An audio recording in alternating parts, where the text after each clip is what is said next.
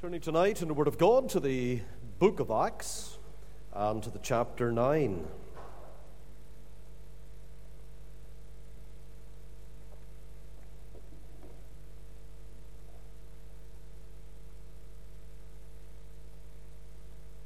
Book of Acts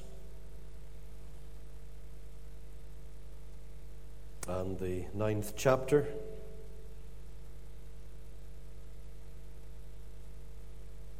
Commencing to read at verse 1.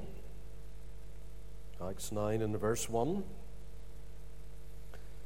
And Saul, yet breathing out threatenings and slaughter against the disciples of the Lord, went on to the high priest, and desired of him letters to Damascus to the synagogues, that if he found any of this way, whether they were men or women, he might bring them bound unto Jerusalem. And as he journeyed, he came near Damascus, and suddenly there shined round about him a light from heaven. And he fell to the earth, and heard a voice saying unto him, Saul, Saul, why persecutest thou me? And he said, Who art thou, Lord? The Lord said, I am Jesus, whom thou persecutest. It is hard for thee to kick against the pricks. And he, trembling and astonished, said, Lord, what wilt thou have me to do? And the Lord said unto him, Arise and go into the city, and it shall be told thee what thou must do. And the men which journeyed with him stood speechless, hearing a voice, but seeing no man. Saul arose from the earth, and when his eyes were opened, he saw no man, but they led him by the hand and brought him into Damascus. And he was 3 days without sight, and neither did eat nor drink. There was a certain disciple at Damascus named Ananias, and to him said the Lord in a vision, Ananias. And he said, Behold, I am here, Lord. The Lord said unto him, Arise and go into the street which is called Straight, and inquire in the house of Judas for one called Saul of Tarsus, for behold, he prayeth, and hath seen in a vision a man named Ananias coming in, and putting his hand on him, that he might receive his sight. Then Ananias answered, Lord, I have heard by many of this man how much evil he hath done to thy saints at Jerusalem, and here he hath authority from the chief priests to bind all that call on thy name. But the Lord said unto him, Go thy way. For he is a chosen vessel unto me, to bear my name before the Gentiles and kings and the children of Israel. For I will show him how great things he must suffer for my name's sake. And Ananias went his way, and entered into the house, and putting his hands on him said, Brother Saul, the Lord, even Jesus, that appeared unto thee in the way as thou camest, hath sent me, that thou mightest receive thy sight, and be filled with the Holy Ghost. And immediately there fell from his eyes as it had been scales, and he received sight forthwith, and arose, and was baptized. And when he had received meat, he was strengthened. Then was Saul certain days with the disciples which were at Damascus, and straightway he preached Christ in the synagogues, that he is the Son of God. Amen. We know again the Lord will add his blessing on to the reading that we have just conducted from his holy word. And with that word open before us, we'll bow in a further word of prayer, please. Our Heavenly Father and gracious Lord, again we thank thee that we're found in thy presence, and we're under the sound of the book of God, and we pray that the book will be really precious to us, that its application will be so useful and practical, and that thou will continue to stir our hearts, that we might see great things done in Jesus' name. And so we thank thee for the days of which we have read here, for the days of the New Testament church, for the times of refreshing from the presence of the Lord, And yes, we recognize there was plenty of opposition too. And there was plenty that were stirred up against the going forth of the gospel in that day, just as there are in this. There were plenty then that wanted to put an embargo upon the truth, just as they would again today. But Lord, we pray that Thou will grant us the boldness and the confidence, give us the courage, and grant the blessedness unto Thy church to spread Thy light and to sound out Thy word wherever we may go. May we be conscious of our testimony, and in our interaction with people, may we, Lord, be always careful to recognize that we are bearing about the Lord Jesus Christ as He is being revealed in this world, so He is being reflected through us. May we be good reflections to those who are unconverted. May we be giving the right message. We ask in Jesus' name, and for Thy glory we pray. Amen.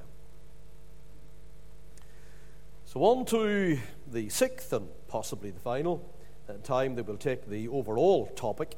I can if I but try. What we're looking at tonight is a man by the name of Ananias that we will know very, very well from Scripture here. And Ananias, for one, and many others do the same thing, they underline a truth for us, and the truth is this. A very humbling truth as well, revealed in Scripture, that God uses people to accomplish His purposes.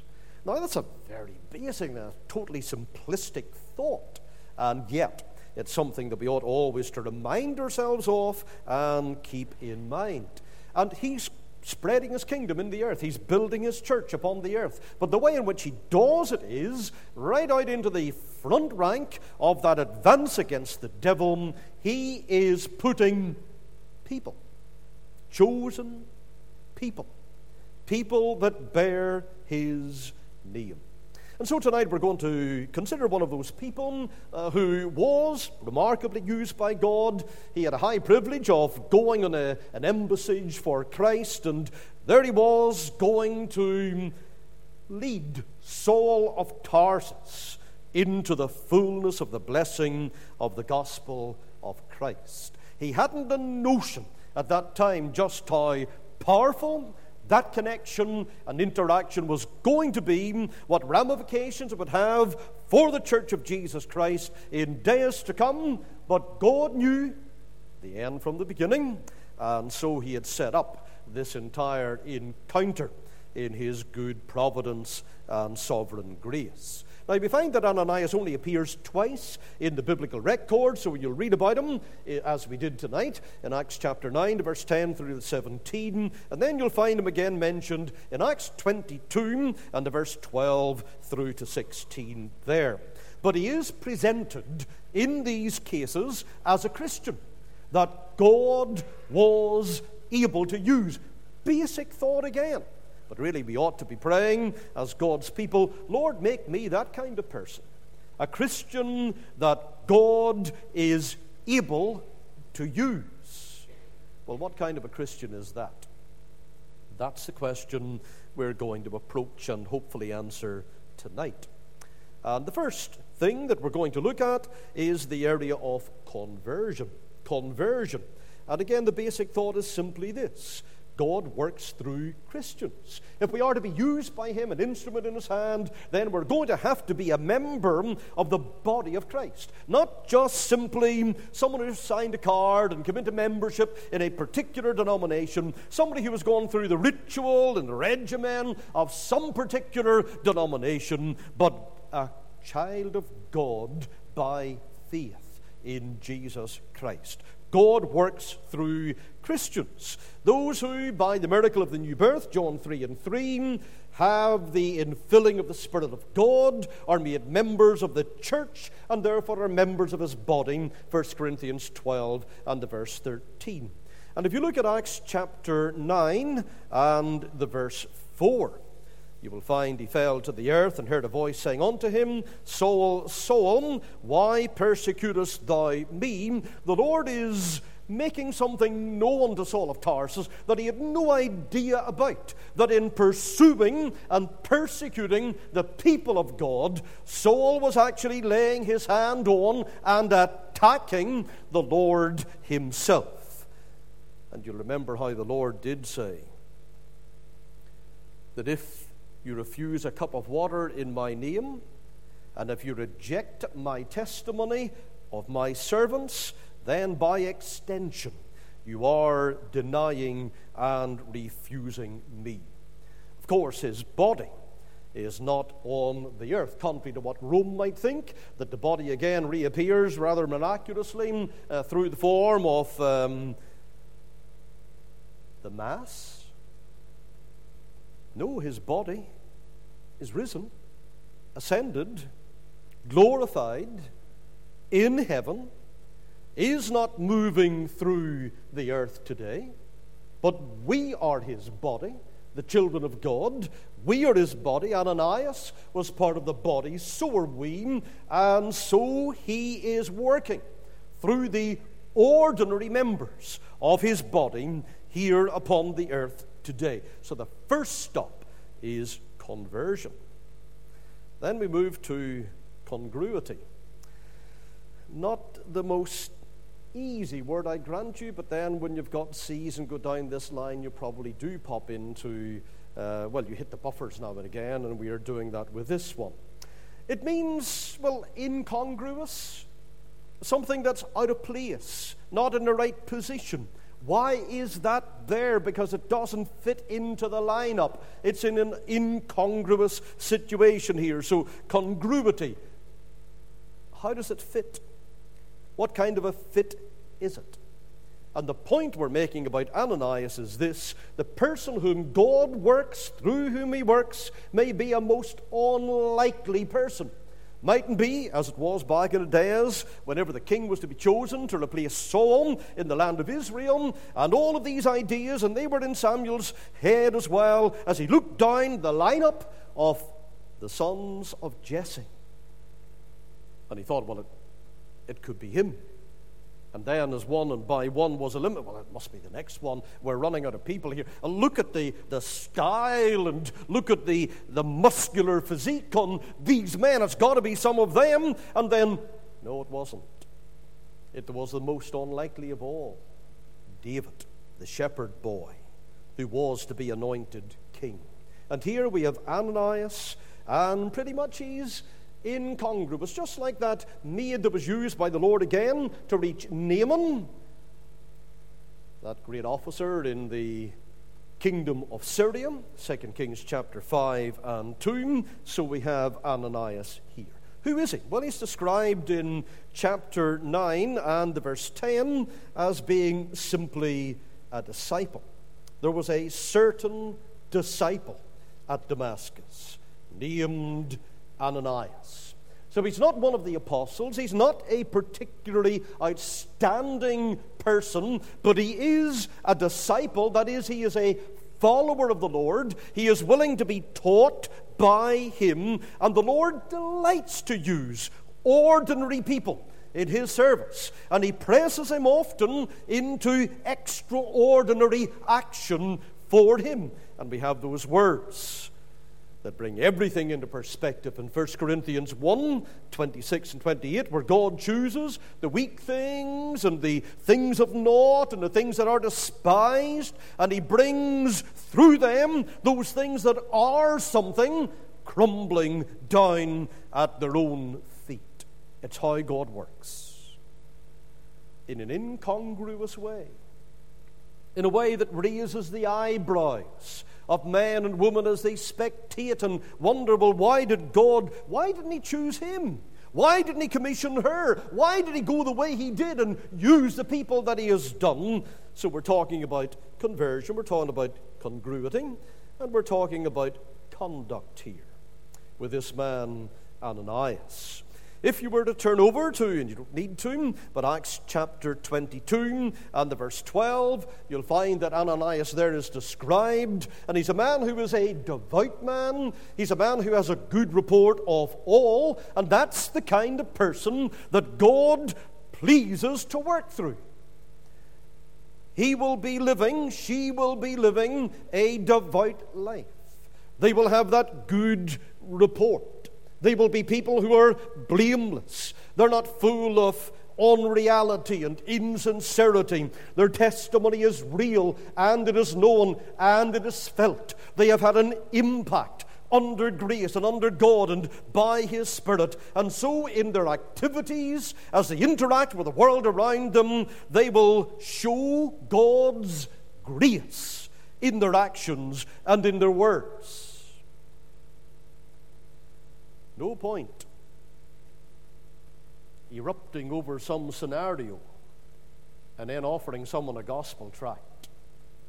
You're making a mockery, a complete mockery of what is intended. No point flying off the handle, making a public display, and then standing in the open air as, I am this Christian who wants to bring you the testimony of Jesus Christ. Hey, guy, we've already seen you in action. We know your type and style. Our conduct must be like that of Ananias. That is so important. So we've thought of conversion, congruity, conduct. There's consecration as a thought in here. And the man that God is going to take up and use must be totally at His disposal. Some Christians, they're just not available. If the Lord would lay His hand on their shoulder and tell them, go out into the neighborhood, invite them to attend church, see if you can get their children in, they wouldn't be willing to do it. If He would tell them, well, you've got a cushy number as a job here, and what I need you to do is to leave that job and leave your ambition and leave your career, as He's done so many times. C.T. Studd. One case in point that we've thought of in children's meetings not that long ago. Other missionaries dropped everything, potentially glittering careers ahead of them, and he's telling you, go and serve me in a foreign field. Be a missionary to peoples perhaps who have not yet even been reached. Oh no, don't send me. I've no intention of fulfilling that kind of a command. Speak to my brother, speak to my sister about that. If he should tell some to give a certain amount of their earnings to the work of God, supporting the cause of the Lord, well, we're not prepared to do that either. See, Ananias here was completely at God's disposal, and we see that in verse 10 of chapter 9. Acts chapter 9, the verse 10, and there was a certain disciple at Damascus named Ananias, and to him said the Lord in a vision, Ananias. Hold on, Lord. I have some issues to sort out myself. There's no indication that that's what he said. Rather, and he said, behold, I am here, Lord. I am here, Lord. And if you read down through the verses, 10 through 14, you'll notice the degree of intimacy there was in the conversation between him and the Lord. And yes, he did. Lord, I have reservations about this. I'm not so sure about this plan because this man is a noted persecutor of your church. He hates your cause. Are you sending me to him? And that was a legitimate fear that he had within his mind. But notice, his obedience conquered that fear. His trust in God overrode that fear. And here Ananias, a man on speaking terms with God, and it's important that we should be, he was willing to obey the Lord. And the notable words are, in verse 15 he is told to go, and in verse 17 we are told that he went. There was that instant obedience. Sometimes to obey God means to go against our better judgment. But our better judgment is not better than God's plan, because His way is perfect. And our better judgment can result in making an absolute atrocious mess of things if we were to follow it. Better to say, as Christ did, nevertheless, thy will be done. Because that is always the best. And so Ananias, he completely trusted and totally obeyed God. There was consecration in his life. Conversion, congruity, conduct, consecration, into the realm now of compassion. Compassion. The man or woman used by God must have a Christ-like compassion for the lost. Notice when Ananias encountered Saul of Tarsus, he didn't so much grab him by the lapels of his coat, and of course that's our apparel, wouldn't have been his, but he didn't do the equivalent of that. He didn't accost him and say, "You're a scoundrel, you're a persecutor of the church of Christ, you're such a wicked individual, you have done so much evil." He took God's word on this situation, and he decided God has it right. Because God said in verse 15 to Ananias, "He is a chosen vessel unto me, to bear my name before the Gentiles and kings and the children of Israel, for I will show him how great things he must suffer for my name's sake." And this man who has caused other children of the Lord to suffer, he is going to suffer like all of them, and then some more, as the days unfold in his life. And Ananias went his way and entered into the house, and putting his hands on him said, what did he say in 17? "Brother Saul, brother Saul, the Lord, even Jesus, that appeared unto thee in the way as thou camest, hath sent me, that thou mightest receive thy sight and be filled with the Holy Ghost." It took incredible compassion to say these words and to allow himself to be an accessory in God's plan, to see no less than the Holy Spirit communicated to this man and fill him for service. And not only that,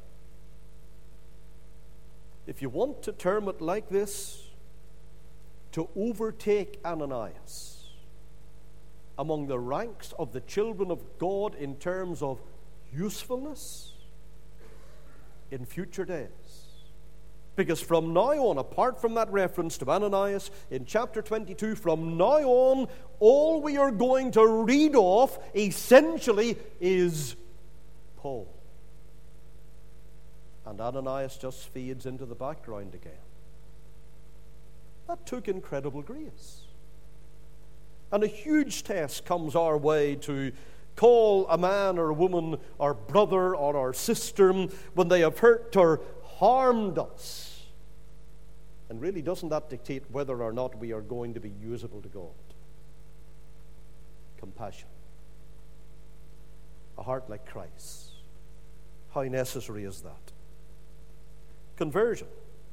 Congruity. Conduct. Consecration. Compassion. Another word, cognizance. Knowledge.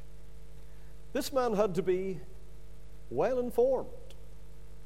And a person that God chooses to work through must be well informed of the ways of the Lord. And again, in verse 13 and 14, you'll see how that played out in this circumstance. Then Ananias answered, Lord, I have heard by many of this man how much evil he hath done to the saints at Jerusalem, and here he hath authority from the chief priest to bind all that call on thy name. So he's taking here knowledge at the human level, what he has heard, what he knows. But then that knowledge goes on to a different level. In 15 and 16, those verses that already we have looked at, when the Lord said, and notice how in our English Bible at least verse 15 begins, but, here's the turning point. Here's the new level of knowledge. Here's what he now needs to know. But the Lord said unto him, Go thy way, for he is a chosen vessel unto me to bear my name before the Gentiles and kings and the children of Israel. So the Lord educates his man, Ananias, onto the very level that he needed him to do his business at that particular time. God gives knowledge for the occasion. 1 Chronicles 12:32, Esther 1 and 13, classic example of that. Daniel 11:32, the people that do know their God shall be strong and do exploits. And if we are going to do anything in this dark and broken society that God has placed us among, then that basic level of knowledge comes from knowing God's Word. God spoke to Ananias, and he must speak to us. If we are to speak to others, we need to be familiar with the Word, rightly dividing the word of truth, we're told in 2 Timothy 2 and the verse 15. And so we need to know our way around the Scripture. If you and I are going to direct others to Christ, point others to Jesus, lift them into, as Ananias did Saul of Tarsus, lift them into the way of the Lord, show them, here's the plan for you that God has set. Here's the pathway along which He will want you to walk. Here's what we do from here. If we're going to educate them in the ways of God, we need to know our way around the Scriptures. That's why it's so vital to know the book, because that's where God has revealed His mind and His will. And we look at 1 Peter chapter 3 in the verse 15. 1 Peter 3 in the verse 15.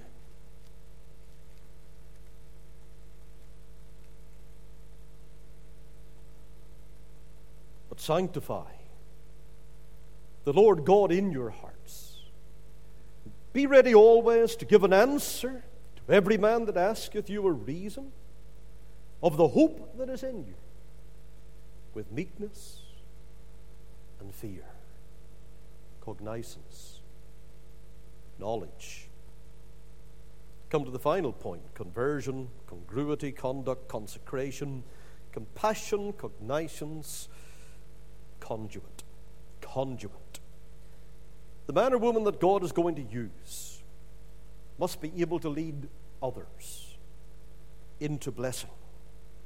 And so on the very threshold of this new life in Christ, Ananias is the one, the vessel God uses here to conduct Saul into the fullness of God's blessing for him.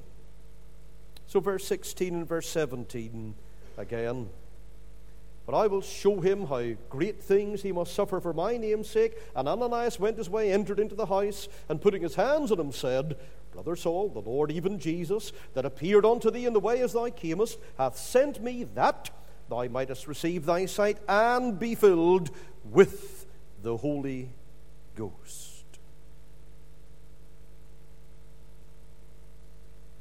Ananias knew that if this man is ever going to accomplish God's plan for his life, he must do it through being filled by the Holy Ghost. Nobody can do it any other way. The early apostles here in this early church, Acts 2 and 4, were filled with the Holy Ghost. Be filled with the Spirit is the command for every single believer in Ephesians 5 and the verse 18. And so it's not an accident that right here, at the point of conversion, as he's coming saved to serve, Saul of Tarsus, as he's coming to serve his Savior, if he's ever going to serve properly, he needs to be filled with the Spirit of God, and so do we. The only way to be effective is to be filled with his Spirit. I can, if I but try. That was a guiding motive here in Ananias' life. In so many other lives, should be with ours. I can if I but try. I want to close with a story that you may have heard before, maybe not. During a time of testimonies that were being given in Lansdowne Baptist Church in Bournemouth, where F.W. Dixon, the pastor, would have been serving. And we're going back here to the summer of 1952 for a couple of testimonies. And Pastor Dixon heard two very similar stories from two British sailors. And the sailors had never met each other before. Both those sailors happened at a time to be on leave on shore in Sydney, Australia. And they were both, independently of one another, approached by a man in the street who asked them a question. Young man, if you were to die tonight, where would you be? In heaven or in hell? Both sailors returned home, but that encounter they had with this mysterious messenger on George Street in Sydney in Australia, it left such a deep impression upon their hearts and minds that they both, when they got back to England, sought out spiritual help. And they came to Christ. Francis Dixon actually had the joy of leading one of these sailors to Christ. And then at a later stage, that man and this other sailor gave this testimony. Not long after, Francis Dixon and his wife Nancy had an opportunity to go and minister in Australia and also New Zealand. And so they left for a preaching tour. And they recognized, we listened to those sailors. They were telling us about what happened in Sydney, in Australia. And so they kept the thought in their mind, and they even intended, if we can investigate that matter a bit further, then we're going to do, who was that unconventional street evangelist? Why did he choose to act in the way that he did? Why this form of words? Had anybody else been impacted by his ministry? Did anybody know him that we might come across when we go to Australia? They began in Adelaide. And Francis Dixon was preaching in a large hall one night, and he told the story of these two sailors who had testified in his church over in England. And at that point, their host, who was sitting right beside Mrs. Dixon, they'd just been introduced. He put his hand up in the air, waved that arm around, then he jumped up and he said, I'm another. I'm another. His name was Murray Wilkes.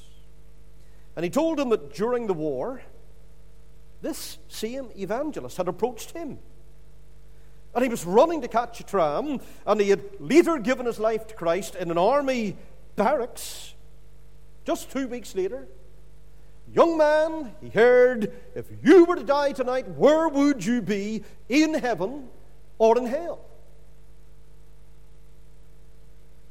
That Australian tour went on for the pastor. When they got to Perth, he again told the story. Why not? He's on a roll. He's finding information. And he told the story about those two sailors back home. And that time, a man approached him after the message to say that I too became a Christian. as a consequence of that same single sentence spoken to me on George Street in Sydney. And what's more, he'd gone on to lead Christian Endeavour in Western Australia. And the story doesn't end there, because he hasn't got to Sydney yet. So Francis Dixon gets to Sydney, and he's determined by this stage, I'm going to meet this man. I am going to find out where he is. Need to do it. On arrival, he told the stories to all that he spoke to him, and in particular to this Christian worker, Alex Gilchrist. And he asked him, do you know who this evangelist could possibly be? Alex says, I know him well. His name is Frank Jenner. Like me, he works for the forces, and he is a sailor himself. Then he told him he worships at one of the Brethren assemblies here in Sydney.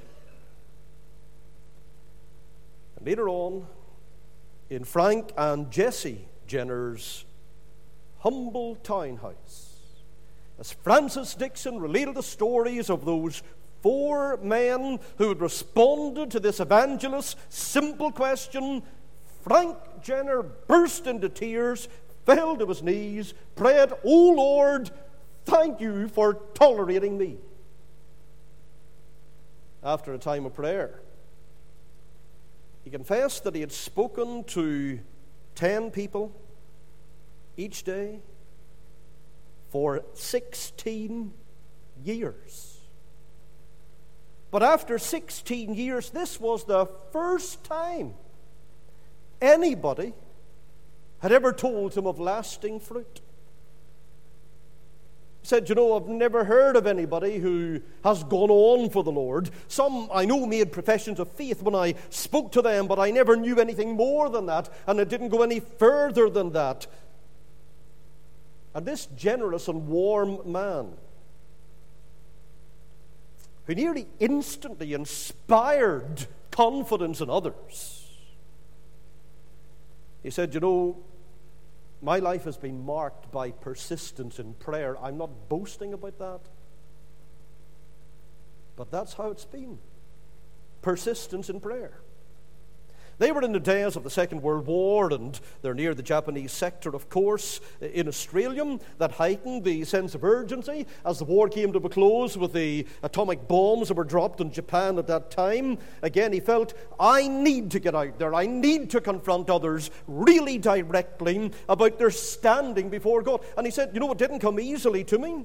I struggled to overcome myself a gambling habit that I had acquired as a sailor. I suffered persistent health problems all through my life. He was so aware of his own weakness that every time before he went out onto that street, George Street in Sydney, he prayed,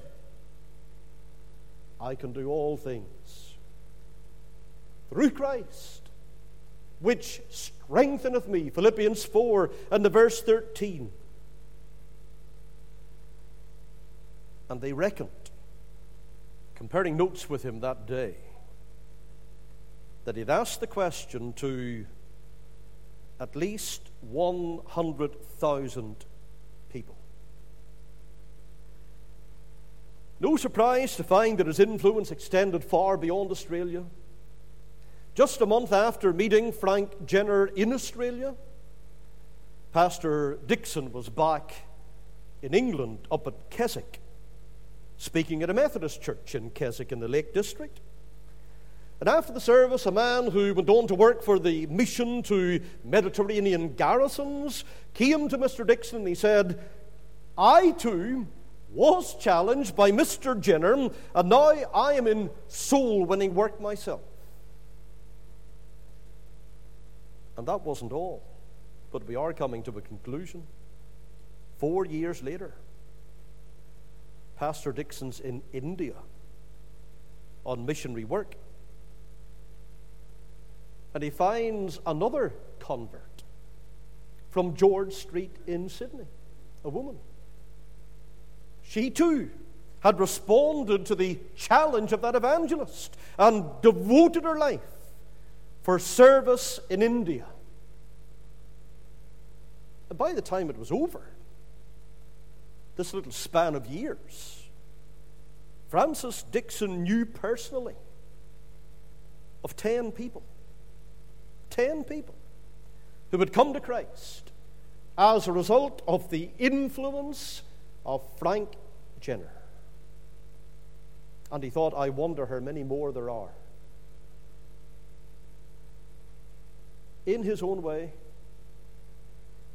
by his own method, to the embarrassment of many Christians then and today, he had got to the heart of the issue. He directly challenged sailors about their standing before God. I'm not saying his formula, question, is the kind of formula that we should just copy. But it's not a bad one. His life is a wonderful testimony of how God can and does use those who were faithful to him. I can, if I but try. Let's bow in prayer.